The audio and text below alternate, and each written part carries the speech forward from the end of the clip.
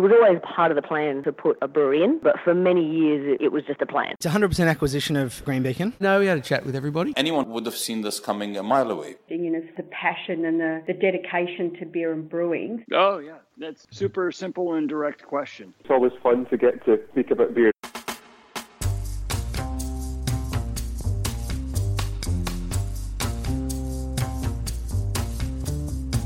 And that's just what we're here to do, talk about beer. Or this week, light beer, as we catch up with Stone & Wood's head brewer, Caolan Vaughan, all thanks to our good friends at Cryer Malt. This week, Stone & Wood launched a new beer under its main brand, the first time it's done that since Cloudcatcher back in 2014. What makes the new beer East Point different is it is a 2.7% alcohol beer, so it's very much playing into that low alcohol space. When it comes to beer news, Brews News tends to take the view that the first of anything is news, the next few will often cover because they show a trend, and so they're worth reporting on. But the 10th, well, that's not really news, it's more of an ad. While there have been a flood of low alcohol beers lately, we thought that this one was worth a deeper look, and we're not wrong. As arguably the largest independent brewery, Stone & Wood embracing any trend signals something about the state of the industry that we think is worth a second look. And that is no different as they embrace the lower alcohol market. But the way that they have done it is also well worth looking into. While ultra-low alcohol has been the target for many, down around the 0.5% alcohol, Stone & Wood have embraced low alcohol with a beer style that, like Stone & Wood before it, nods at other styles but seeks to stand out a little bit from them. It's inspired by European styles such as Goza, with a very light souring, a touch of salt and even some orange peel, but you won't read any of that in the media release because, as you'll hear from Caolan, the beer was designed for flavour and not so much to fit into any of those craft beer styles. Apart from the chat about the new beer, we haven't had Caolan on the show before, so we learn a little bit about where he came from and how he came to brew, and we also ask him a little bit about the beer market and where we're at.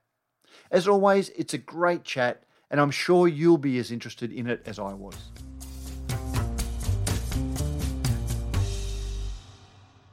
Well, Caolan Vaughan, welcome to Beer as a Conversation. Thank you, Matt. Pleasure to be here, Matt. Right, it's great to have you. I just realised that as I was planning for this that we've spoken a lot to the various founders of Stone & Wood. We've spoken to the new sort of management. We've never had you on the podcast, so we've been very remiss in not introducing you before. Yeah, mate. It's very nice to finally get here. I must admit, it is nice to be doing it when we do catch up in person and actually sharing a beer. It's always nicer, but hey, over the phone. Well, this is in lockdown, and unfortunately for the last 6 months, we haven't been able to do too many live chats. But just for those of you, I guess one of the things I've admired about Stone & Wood is as the business has grown and matured, the three founders who are very much sort of figureheads of the business, but they've stepped away and let guys like yourself as the head brewer come forward a little bit, and so you do have a bit of a presence. But for our audience, maybe just sort of step back and tell us a little bit about your career in brewing. So I guess, look, I started like many people, fell in love with beer. I think it was around my 16th birthday. I was over in the UK and got taken to a British pub for my birthday, and ended up having a couple of beers, celebrating my birthday, and just was like fell in love with it. As a young boy, you kind of do fall in love with beer and the excitement around being able to have a beer when you're of legal age, all those sorts of things, and that sort of I think really helped inspire the culture, the traditions around beer. And from then, I actually started making homebrew when I went back home at a young age, with the support of my mum and dad, very supportive on those sorts of things. So yeah, sort of started around that. Then did a bit of homebrewing during high school and things like that. And then from straight out of high school, I went and studied at Ballarat University, which is now Federation University. So what year was this? Just to, not trying to age you or anything like that, but just trying to date, roughly when. I think it was either 2003 or 2004. I'm trying to think the starting year. It was one of those. Let's just say 2004. So I started studying 2004, graduated in 2004, 5 and 6. So yes, graduated at the end of 2006. So we had breweries, like Little Creatures was obviously established, Mountain Goat was Creatures, about. Mountain Goat. And I was a Melburnian originally, so Mountain Goat was very on my radar. And during my years at uni, did the odd shift here and there just to help out those guys and just to help them out during summer and things like that. But also just those guys were also very inspirational to me in those early years, just, seeing someone actually doing what I was sort of had long to do. So, yeah, and they, Dave and Cam back in the day, they were incredibly welcoming. They're, legends of the industry. Yeah, so, yeah, there wasn't a lot of breweries. There was maybe Holgate. Geez, I can't even remember. There wasn't a lot of breweries around back then, though. So, yeah. So what was it as a 16-year-old? Speaking from my own experience, a bit older than you. Like I was drinking legally from the late '80s when Powers was a new brewery, that launched then, but they were still making the same beer that was being made before, and they were just going head to head with 4X, for example, and Matilda Bay went national with Redback, which was the first craft beer I distinctly remember trying, and it was so different that, that's where I started thinking, what is it about this beer that makes it different? And that's sort of where my journey started. But as a 16-year-old trying beer, you didn't really have that sort of... No. So not, but I guess you kind of grow up, Dad would have a couple of beers or... you'd taste beer. Not that not that I was ever hidden from beer or exposed to beer or alcohol in any great form at a young age, but you sort of tasted what beer was, and those early days of beer in Australia, or for me, late 80s, early 2000s, there wasn't a lot of options, and so when you go to the UK and you taste like cask beer, real ale, it was like, what? This is beer? This doesn't taste like what you had come to sort of, not know in detail, but, incredibly depth of flavor and complexity. So, yeah, and just the culture, pub culture, like there's nothing quite as good as a British boozer. You go in, have a couple of beers, read the newspaper, eat some pork scratchings, and have a chat to someone because everyone's so nice. So yeah, that I guess that's kind of was an inspiring. But then the guys at Goat doing the similar sort of thing. I was going to say that was what Goat was like. Hightail Ale. The Friday nights. There used to be a monthly Friday night when they were at their old location.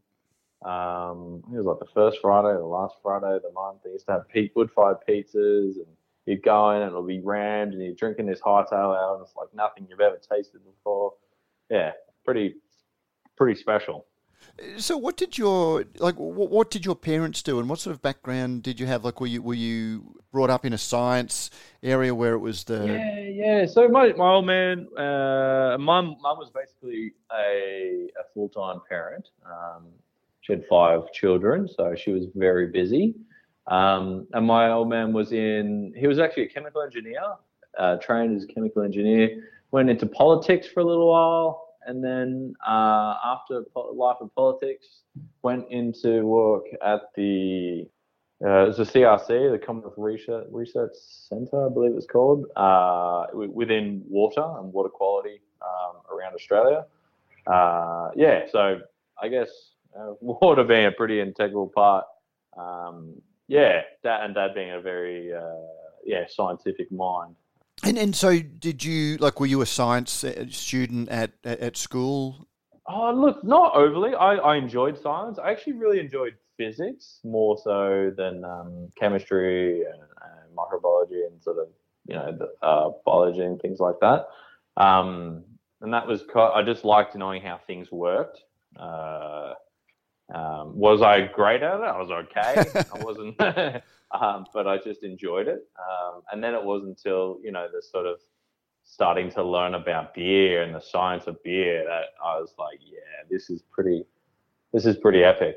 You know, a lot of people like, yeah, learning is epic, and it's amazing to have the ability and to be able to learn. But when you're learning about something that you're actually passionate about, and you know, anyone that talks to me about beer, I can talk to them until the cows come home. But I always feel like I don't want to be imposing beer on people, but sometimes people are very keen to talk about it. So I spend most of my time sort of with civilians, we'll call them, you know, people that aren't in the industry, sort of trying to not talk about beer because I'm so interested in it and I don't want to become boring about it. But it's something that people are just interested about. Yeah, they are, because most people just think, you buy beer from a pub or a bottle shop. No idea of what goes into it. And actually learning, like making beer was actually one of the oldest schools of thought. Like they were learning how to make beer, I think, long before medicine and things like that, because obviously learning how to refine and make beer was more important than keeping people alive back in those days. But it also had the added benefit of not killing anyone when they drank beer. So yeah. Yes, so you left school and you sort of when you went straight into studying. Yeah, so straight into study at Ballarat with Peter Aldred there, and 3 epic years of learning. And then after that, I sort of finished uni. I spent a very short time at Red Hill Brewery, a few months, I think it was, down on the Mornington Peninsula, and that was short-lived. In say I got offered a job at Little Creatures, which was definitely one of the, I held them in the highest regard, and I still have a lot of love for them. And so went over to Little Creatures, and that's definitely where I got to really apply my theoretical knowledge and small amount of hands-on knowledge, and then take it to that next level and really learn sort of production brewing. And that was, an epic opportunity. So I spent about 3 years at Creatures. Then wishing to broaden my horizons a little bit, travel, but still make beer. I decided to move to the UK, continued working in the brewery industry, got a job at a brewery called Thornbridge. Spent a number of years there, learning British brewing and very much the, epitome of like what craft beer is at the time. And they were definitely at the forefront of beer and beer innovation in the UK. So that was a pretty amazing time to be there. Then again, wishing to extend my wings and learn a little bit more and challenge myself. Moved from the UK to Canada to actually go and work and set up a new brewery. Mm-hmm. There's a small little brew pub called Steamworks in Vancouver, BC, Canada. And from there was basically, we want to build a production brewery. Go. So that's basically what we did there, and built a big production facility, got it up and running, and was, toying, had spent probably nearly 6 years overseas, and my partner and I were, what should we do? She kind of missed family. Maybe we'll move back to Australia. And then basically, so moved back to Australia after our time overseas and in Canada and the UK, and then moved back to Australia with the intention of, maybe we'll start a family without a job, just going, it's been a pretty hectic. I didn't travel as much as I wanted when I was working overseas, and probably worked a lot more. So I was like, I'll just relax for a little while, and came back and caught up with, I think, Brad and Jamie around Good Beer Week and AOVAs, and was like, they're like, you should come up to Byron. I'm like, sure, that's a great idea. Move to Byron. I think we came up and were like, let's move to Byron and come join the team up at Stonewood. So that's kind of a bit of a snapshot of where I've been and what I've done over the last 16, going 17 years. Yeah, but I mean, we often joke about beer years are like dog years, where every year is almost like 7, and there's been such a dramatic change. What are some of the biggest changes you've noticed since you started working for Little Creatures back in the day, or even before when you were still getting around in some of the smaller craft breweries? Yeah, wow. Well, just I guess the sheer number of breweries is definitely something that changed.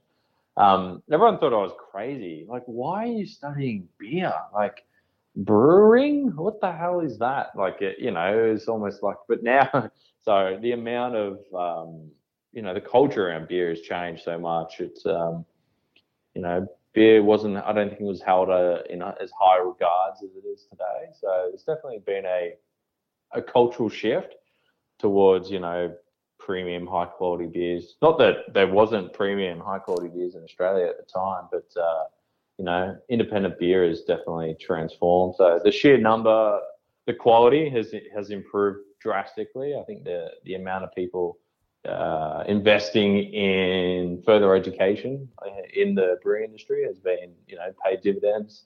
I guess the investment, the technology has changed drastically.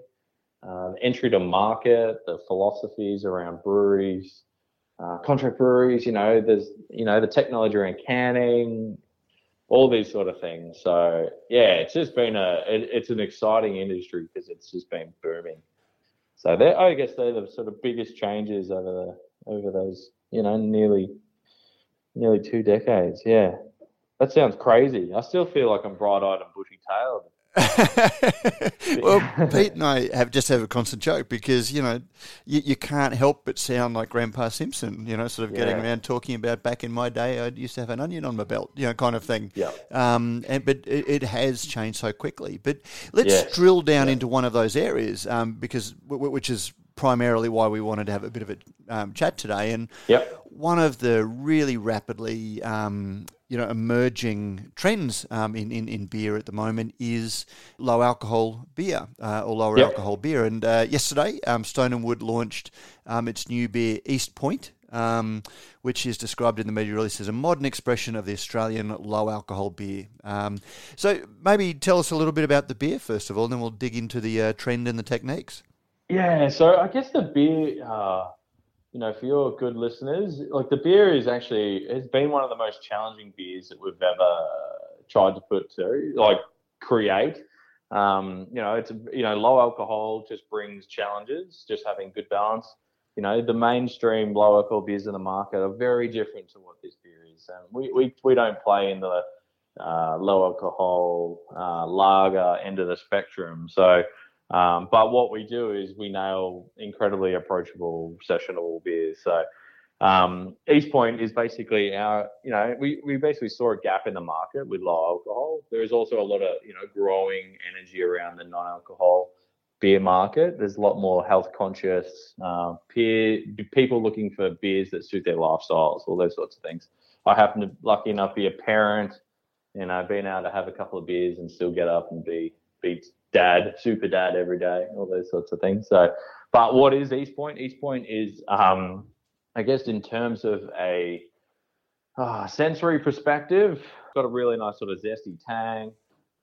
It does go through an acidification process, but is very subtle, just to really enhance the really nice, refreshing, really nice level and like salty balance. It's definitely not salty, but it has a nice little balance around that, giving it a real nice impression of refreshment, little bit of salty sweetness to it almost, with a really nice sort of like citrus characteristics.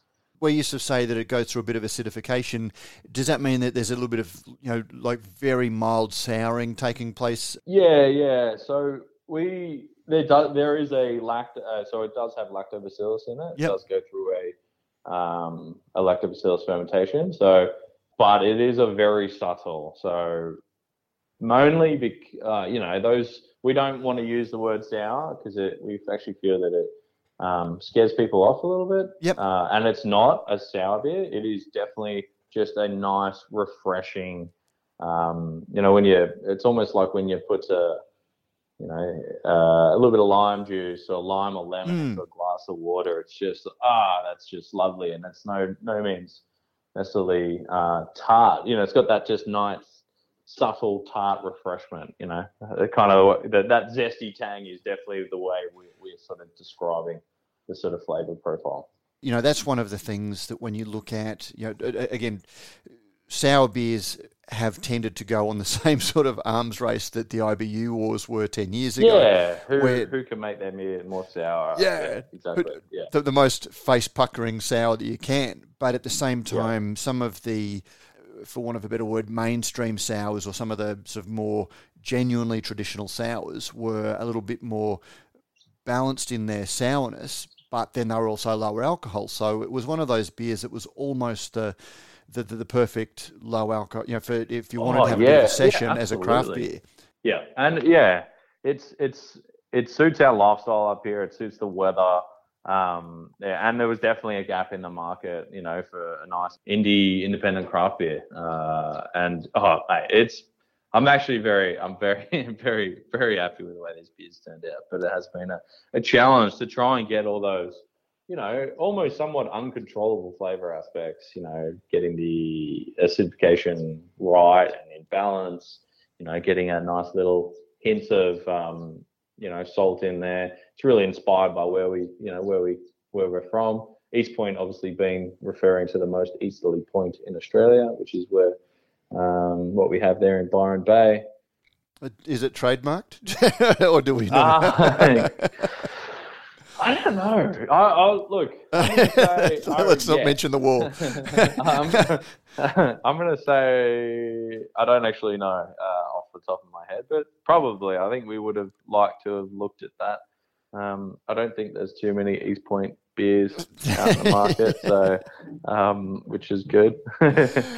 Now, when you say salt, have you added a little bit of salt to it, or is that just a perception? Just a little bit. Yep, yeah. So there's a nice little calcium chloride is also known as a sort of flavor enhancer, a sweetener, but there is a little bit of sodium chloride in there as well. This beer doesn't really have a definition. Everyone's like, well, what style of beer it is? It's not really a style. I'd almost say that we've taken inspiration from a few different European styles of beer. I'm thinking of Goza,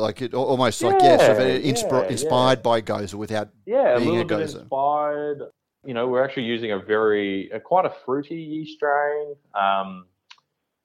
We're also there's a little bit of orange peel in there. Just to really just play on the sort of citrus notes that are in that you do get from lactobacillus, but all just remaining nice, refreshing. There's just a dash of hops in there, about 7 IBU of hops. It's not crazy sour. It's not sour. It's not crazy bitter. Sorry, it's just very light, very approachable. And I took a growler of it home last night and shared it with my partner, and just didn't touch the sides, and just incredible refreshment. Very approachable for your average punters, I guess. Yeah. It sounds very much like if we jumped back 11 years, you could almost be talking in a different context about Pacific Ale, a beer that has drawn inspiration from some styles, but not being like them, being a little bit different to what else is going on, but, still has had some inspiration from other styles.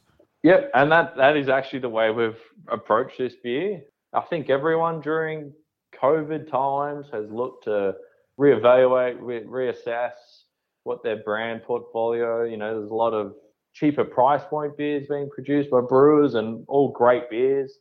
And that's when, we definitely explored that, but we really think that low alcohol beer actually has a much, it's a growth sector within the beer market. Because there are lots of people that love lifestyle, they love full, delicious, full flavored beers, but, have responsibilities, want to drive, need to get up early to go do something with the family or, and not be inhibited by alcohol consumption. It's really playing that better for you space with beer, beer being one of the most nutritious alcoholic beverages on the market, just in a much lower alcohol form. It's almost the ultimate drink. Which is interesting that you say that because just when we were quickly chatting off mic for the listeners, I called it light beer, which being someone who's 50 and saw the 80s when the first wave of mid-strength and light beers came through, and they were targeted at the drink driving laws, which had changed, and people were suddenly had to be aware of not jumping in a car and driving. Whereas the modern iteration of lower alcohol beer tends to be much more around like a positive consumer choice as opposed to almost a negative consumer choice of having to avoid something. They're going looking for this. Absolutely. We see it as a positive. People still like if you are driving or you want to, but you still want to share a beer with your mates and you want to have something that just is absolute refreshment. We feel that this has got a great little example of it. Or you want to go surfing, or you need to go to work. You don't want to get in the way of any life. Really, this is something that allows you to continue doing everything you want to do and do it safely. I guess in moderation. And that is one of the big challenges that the brewing industry has always faced. Is it's unlike perhaps wine, which tends to be higher margins per bottle. Beer is seen as a little bit more of a commodity, and as Chuck Hahn told me 20 years ago, it's a volume game. You don't want people just having one because you can't keep a brewery open on one. Yeah. But then when you're sort of looking at some of the bigger beers that craft brewers have thrown forward, it's very hard not to just stop at one, and it's probably not good for you. Yeah, exactly. Yeah. For example, our counterculture range is definitely something where we may not be promoting people having too many of those. Yeah. I think the most recent one we launched, the Tequila Queen, was 7%. So, the reality is you still drink it like it's a beer because in your mind that's what it tastes like. But that's a big boozy beer. I definitely wouldn't recommend driving after something like that, but low alcohol, coming in at 2.7%, but still all the flavor and refreshment that you get from a full strength beer. Really, That's why it was fascinating to hear you describe some of the things that weren't in the media release, that weren't in some of the and being a Stone and Wood beer, I know that there's always an interesting story behind it. But when you sort of hear some of the flavour addings that are there, that are to I guess replace some of the flavours that would be in a higher alcohol beer, or at least sort of make sure that it's a rewarding flavoured beer. Yeah, absolutely. I hope there's some beer headed your way. I wish we could be doing this while we're sharing one. We'll certainly come back and revisit it once we have had a chance to try it. But hopefully this will build, a little bit of excitement amongst our audience to go out and check it. And they're certainly very good at giving us feedback in it. Yeah, look, and we'd love to know the feedback. And this is, we really do see this as a growth market, but also just a real sensible option, for the alcohol industry. I think everyone's sort of, you've got duty of care and all those sorts of things to keep in mind. But I'm quite excited about what this beer can do. And we do see it as a little bit of a, leading the way in a way, like what Pacific Ale did. It's not, there's, slightly tart, zesty, tangy beers out in the market. But I think we've really found an opportunity to see this thing grow to the greater success of the business and I almost think the category as well of low alcohol beers. It's certainly low alcohol, but a lot of the noise and the attention has been around, the less than 0.05 or 0.5% ABV beers. Almost racing to see who can be the lowest alcohol now that we've had all of the other brewing industry arms races. Did you give any thought as a brewery to enter that part of the market? Yeah, absolutely, and I think that's a logical place to go. It is actually it's a challenging one, I think, to get right. I think there's a lot of really good non-alcohol beers in the market. However, entries to do it, there's a couple of different ways of doing it. There's sort of arrested fermentations. They require usually tunnel pasteurization to make sure that the bottle or can that it's sitting in is microbial stable because it may be a lot of fermentable sugars in there. There's membrane filtration, which is a really nice way of doing it, but obviously very specific and cost prohibitive. And then there's some of the more old school ways of doing it, like vacuum distillation, which is possibly really quite poor for beer quality. So there's a couple of different schools of thoughts about how to do it. I guess the last one is also limited to the budget of the brewery as well. Whereas, yeah, exactly, yeah. So look, I think we're definitely looking at it.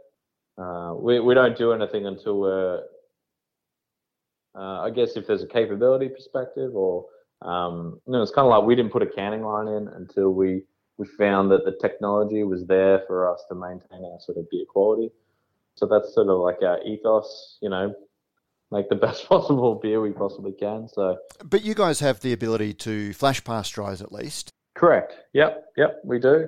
But it does not guarantee that, I guess, if you were doing an arrested fermentation, the fermented method of the yeast strains that do not ferment, like maltose and things like that, does not mean that there could not be risks with re-fermentation impact, I guess. Yep. I don't think there's a lot of aseptic fillers in Australia, particularly in the brewery industry. So, it's definitely a risk. I think the whole, what we've seen over the last few 6 months or so, we've seen a number of beers being recalled for re-fermentation and pack. I don't think you go into that lightly, willingly knowing that there is fermentable sugars in a can or a bottle or a keg, which obviously flash pasteurization cannot reduce that impact. Okay. So there you go, because I'd sort of looked at the 2.7 and I was wondering whether it was you weren't able to get a beer that had the flavour that you wanted a Stone and Wood name on, much more than some of those other technical elements. Oh, look, I think we could, but this beer was always destined for low alcohol. We weren't. This beer was not being developed around a non-alcohol, the non-alcohol beer market, which we do see as it's a growing exponentially. It's gone from nothing to something, but it's coming from a very low base. But we see it as, it's only going to keep growing. And the quality of beers is only going to continue getting better. And there is already some really nice quality beer out there.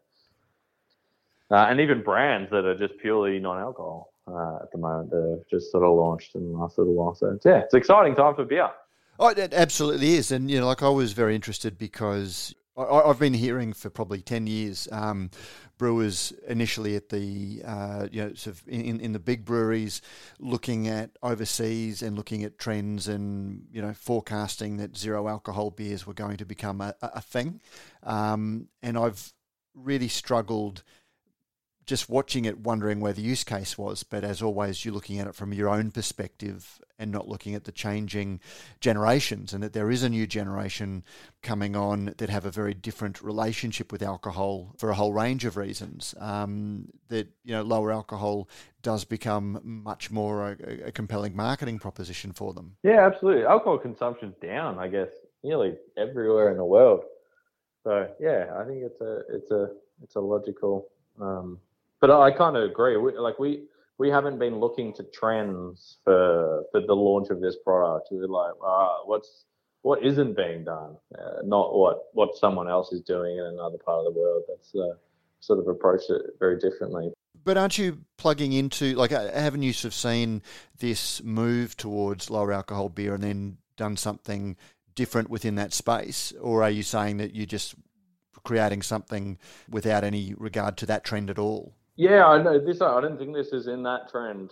I think it's similar, but we weren't playing in that space or intending to play necessarily in that non-alcohol beer market. It was more, we sort of refer to it as the better for you space, health and well-being, lifestyle type beers. One of the other, and without sort of taking away from discussion about East Point, but I contrast that with, again, looking at the media release, talking about better for you products, and you've got the development of no and low alcohol beverages, which this fits into, and then you've got including low calorie, sugar free, and gluten free options. And we recently saw Stone & Wood bring out the Sunly Seltzer, which sort of it taps into the same sort of overarching trend, but in a very different way, doesn't it?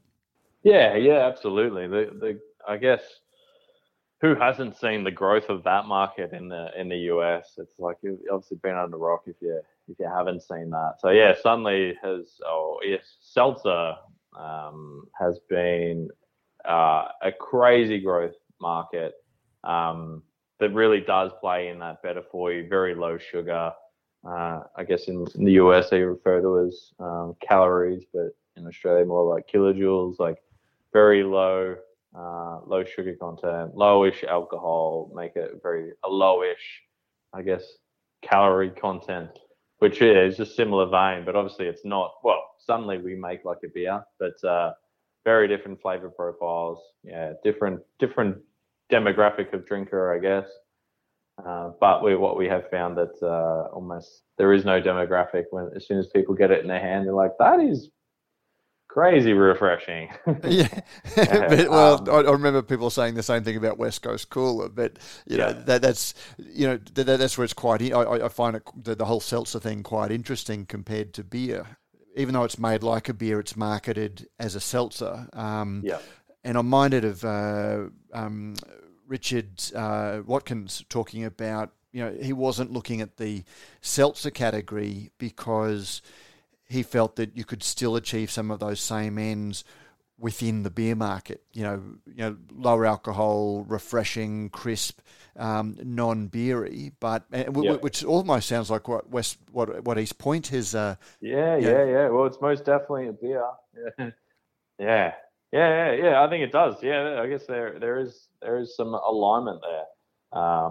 But I guess slightly different potential drinkers. But I think the reality is you get it into anyone's hands. I think that's what the proof is in the pudding. Just trying to get people to have a taste and explore.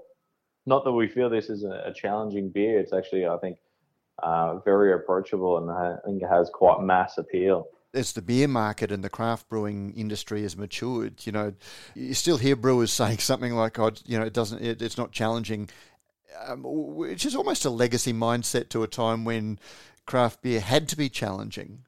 Yeah. It was almost the differentiation, really, between, I guess, big beer and indie beer, craft beer. But the reality is, as brewers have become evolved, as palates have changed, I think there was back at a time when I remember all I wanted to taste was the biggest and hoppiest beers out in the market, which is a great place where, fixation really plays into. But, I also love when I have the opportunity to, in our tasting room in Byron, we've got a Pilsner on, and, just drinking something ultra traditional, German Pils, that's just nothing more rewarding than having something like that. So, yeah, it's kind of, I guess, we're in a different side of it. We're very close to the industry, and but your average punter, I guess, may not be as exploratory or looking for the biggest or boldest. They just want something that simply tastes good. And I guess, that's what I was getting at, because the industry has moved on, and I credit Stone & Wood with being, they really zigged when the rest of the industry was zagging. Every other brewery had really launched with a hoppy pale ale. An American pale ale. I I distinctly remember, the success of Creature's Pale Ale and at just taking almost the country by storm. I don't think there was a brewery that didn't have an American Pale Ale in it. And now they're almost nearly non-existent. It's a style that's or it's certainly morphed. That we're almost seeing more. Less malt profile and just a lot more hop profile and even that is in the aroma as opposed to in the bitterness. Yeah, exactly. Yeah, which is where I guess Pacific Ale really, it was a completely left field approach to what was happening in the beer market back then. So it was 2008 we launched. So I guess, my question from that, because again, I put myself in the same category that, I desperately wish you would, package the house pills, because it's just one of my favourite beers that you guys make. And I've even found myself heading towards Green Coast Lager in my local bottle shop shelf over Pacific Ale a little bit, because, I want that light, crisp, refreshing lager characters, and almost treat myself with something that's a little bit more, hoppy pale ale as very much an occasional beer. I find I do the same, actually. Like, give a fresh batch of Green Coast on the line, and it's like, I'm not going anywhere else. And I don't think we're unique in that. Certainly when I look at some of the, my contemporaries in terms of beer writing in the US, if you read professional beer writers, you would think that Pilsner was the biggest category, because that's what they're all drinking and that's what they're all celebrating the best of. But the market doesn't seem to be, the market seems to have gone two ways. Exactly. We kind of have the Pilsner on as almost like an education piece. This arguably was the inspiring, the biggest beer, lagers styles in the world. The most amount of beer consumed in the world originated from these styles, and the subtlety and nuances and the skill that goes into making those beers is excellent. Like Green Coast and the Pils, that's the epitome of just like perfection. And are arguably the absolute hardest styles of beers to make. So I think when you do get something that is that has those, it can be subtleties, but it just been balanced to perfection. That is, who doesn't want to drink that? But I think your average punter isn't necessarily looking for that at the moment. They love fruit, and there might not be overly big and fruity sort of flavors, but we still make a lot of Pacific Ale. Pacific Ale is still in that sort of very approachable style. Yes, yeah. We pride ourselves on sessionable and approachable styles of beers in our core range of beers, and then obviously slightly different with our counterculture range. Yeah, but again, is counterculture about staying relevant and contemporary and reaching that, and certainly relevant to that pointy end craft beer consumer who wants to be entertained by their beer or wants to be challenged by their beer, when most of the market is actually still in that, the volume of the market, is it still in that we just want a beer that we can enjoy without having to think too much about it? And not think about, and just, Look, the reality is, the vast majority of beer is the lower end of the spectrum, but there is a growing portion of the market that does like to be challenged and does like to think about it and play with it. There's also a lot of brewers we have here that like to play.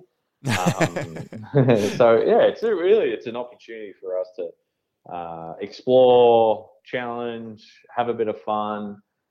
Educate people about beer, educate people particularly about the sheer variety of flavors and aromas that you can get in beer, and just have some fun with doing it with some, epic branding, some great beers.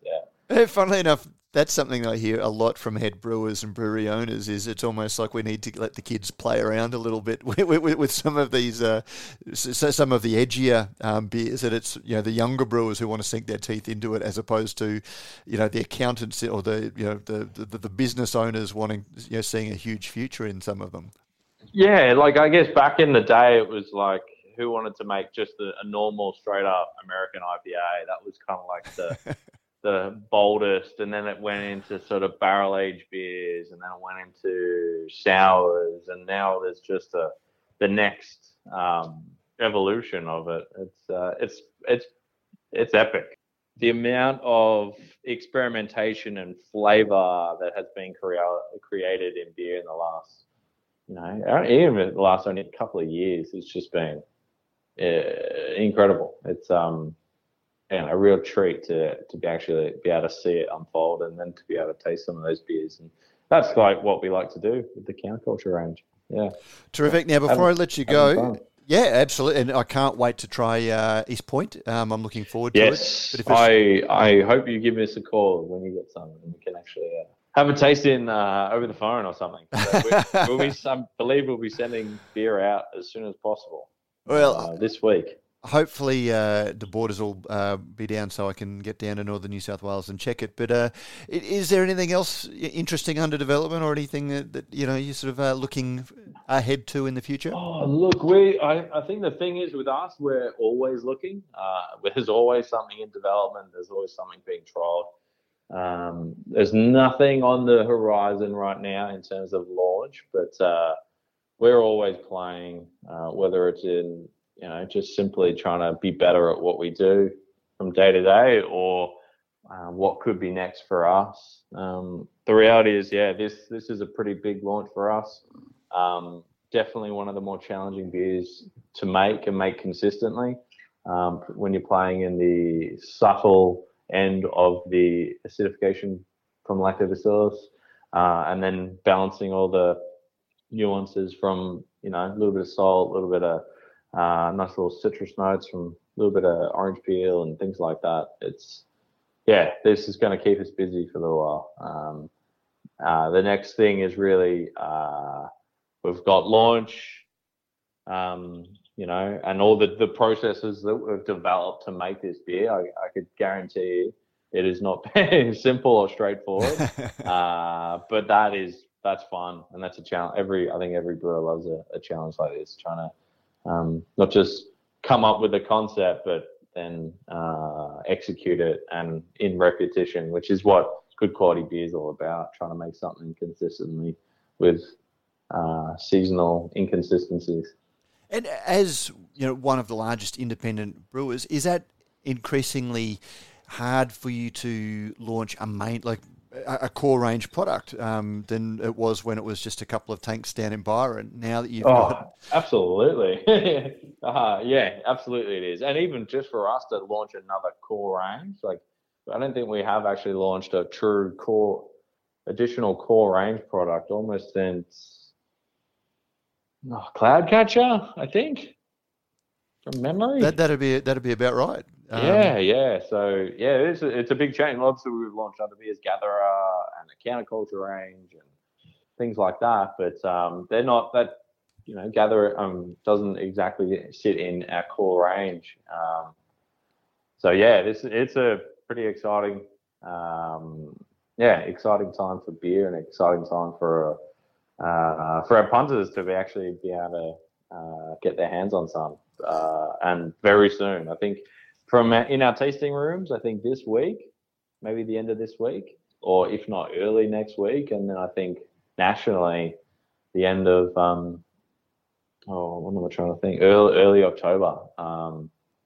It should be available national. I think the 8th, the media release said so. Actually, I have a habit of doing this, of saying just one more thing, but you teased it with the lineup in cans, which was Jasper, Pacific Ale, The Gatherer, and Garden Ale, and now we have got East Point. But will we see Green Coast and Cloudcatcher hitting cans, or are they... Oh, look, potentially, mate. That's definitely one of those sort of things. Like the reality is, and I think, in the beer industry, we kind of see, everything's in cans.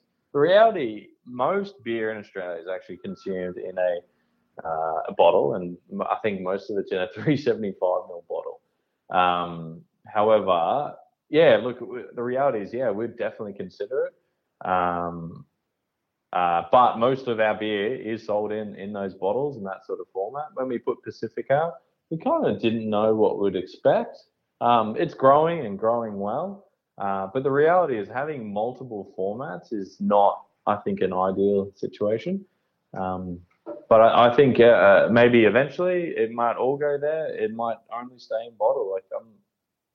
I actually don't have the full answer for that, but it's definitely all those sorts of things have been explored. I love our can filler. It has, the quality of beer that comes out of that's incredible. Then the branding of our cans, I think, looks fantastic. So, yeah.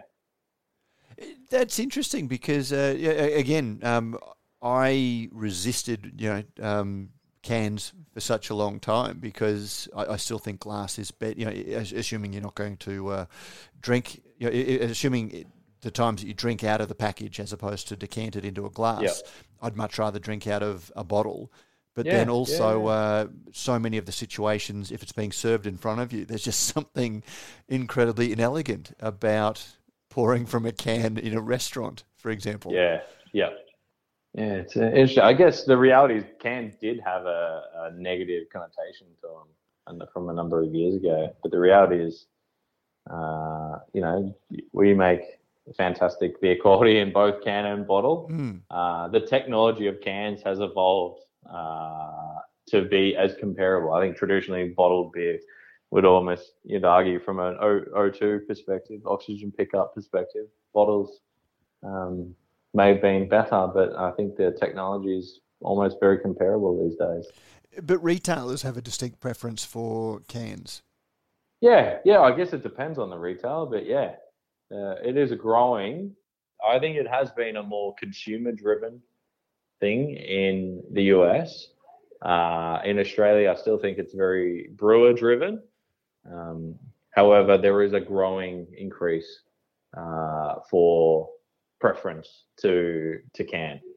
But I don't think it's the be-all and end-all in terms of formats. But I think there's a growing preference. And I'm not sure if you saw that little teaser. I think you may have on the Pandanus plant. Yep. I'm looking at it now. It looked. Wow! What a shot! I'm wondering how much glue was involved in keeping them balanced. Yeah, I bet I know who did that. I don't know the answer, but it was pretty awesome. Just seeing that and seeing the blue of East Point just pop. Looked pretty awesome. Terrific. Well, Caolan, Vaughan, thank you very much for joining us to talk about the new East Point and about the industry generally, and looking forward to getting down to the brewery and having a beer with you very soon. Yeah, mate, pleasure. Yeah, thank you very much for the time. And please, if anyone can give us some feedback, we'd love to know what you think, including yourself, Matt, when you do get your hands onto it. It will be available very, very shortly. I was excited beforehand, but now that I know a little bit more about it, I'm very excited to see what you've come up with. Great. Absolute pleasure. Thanks very much for allowing me to talk today, buddy.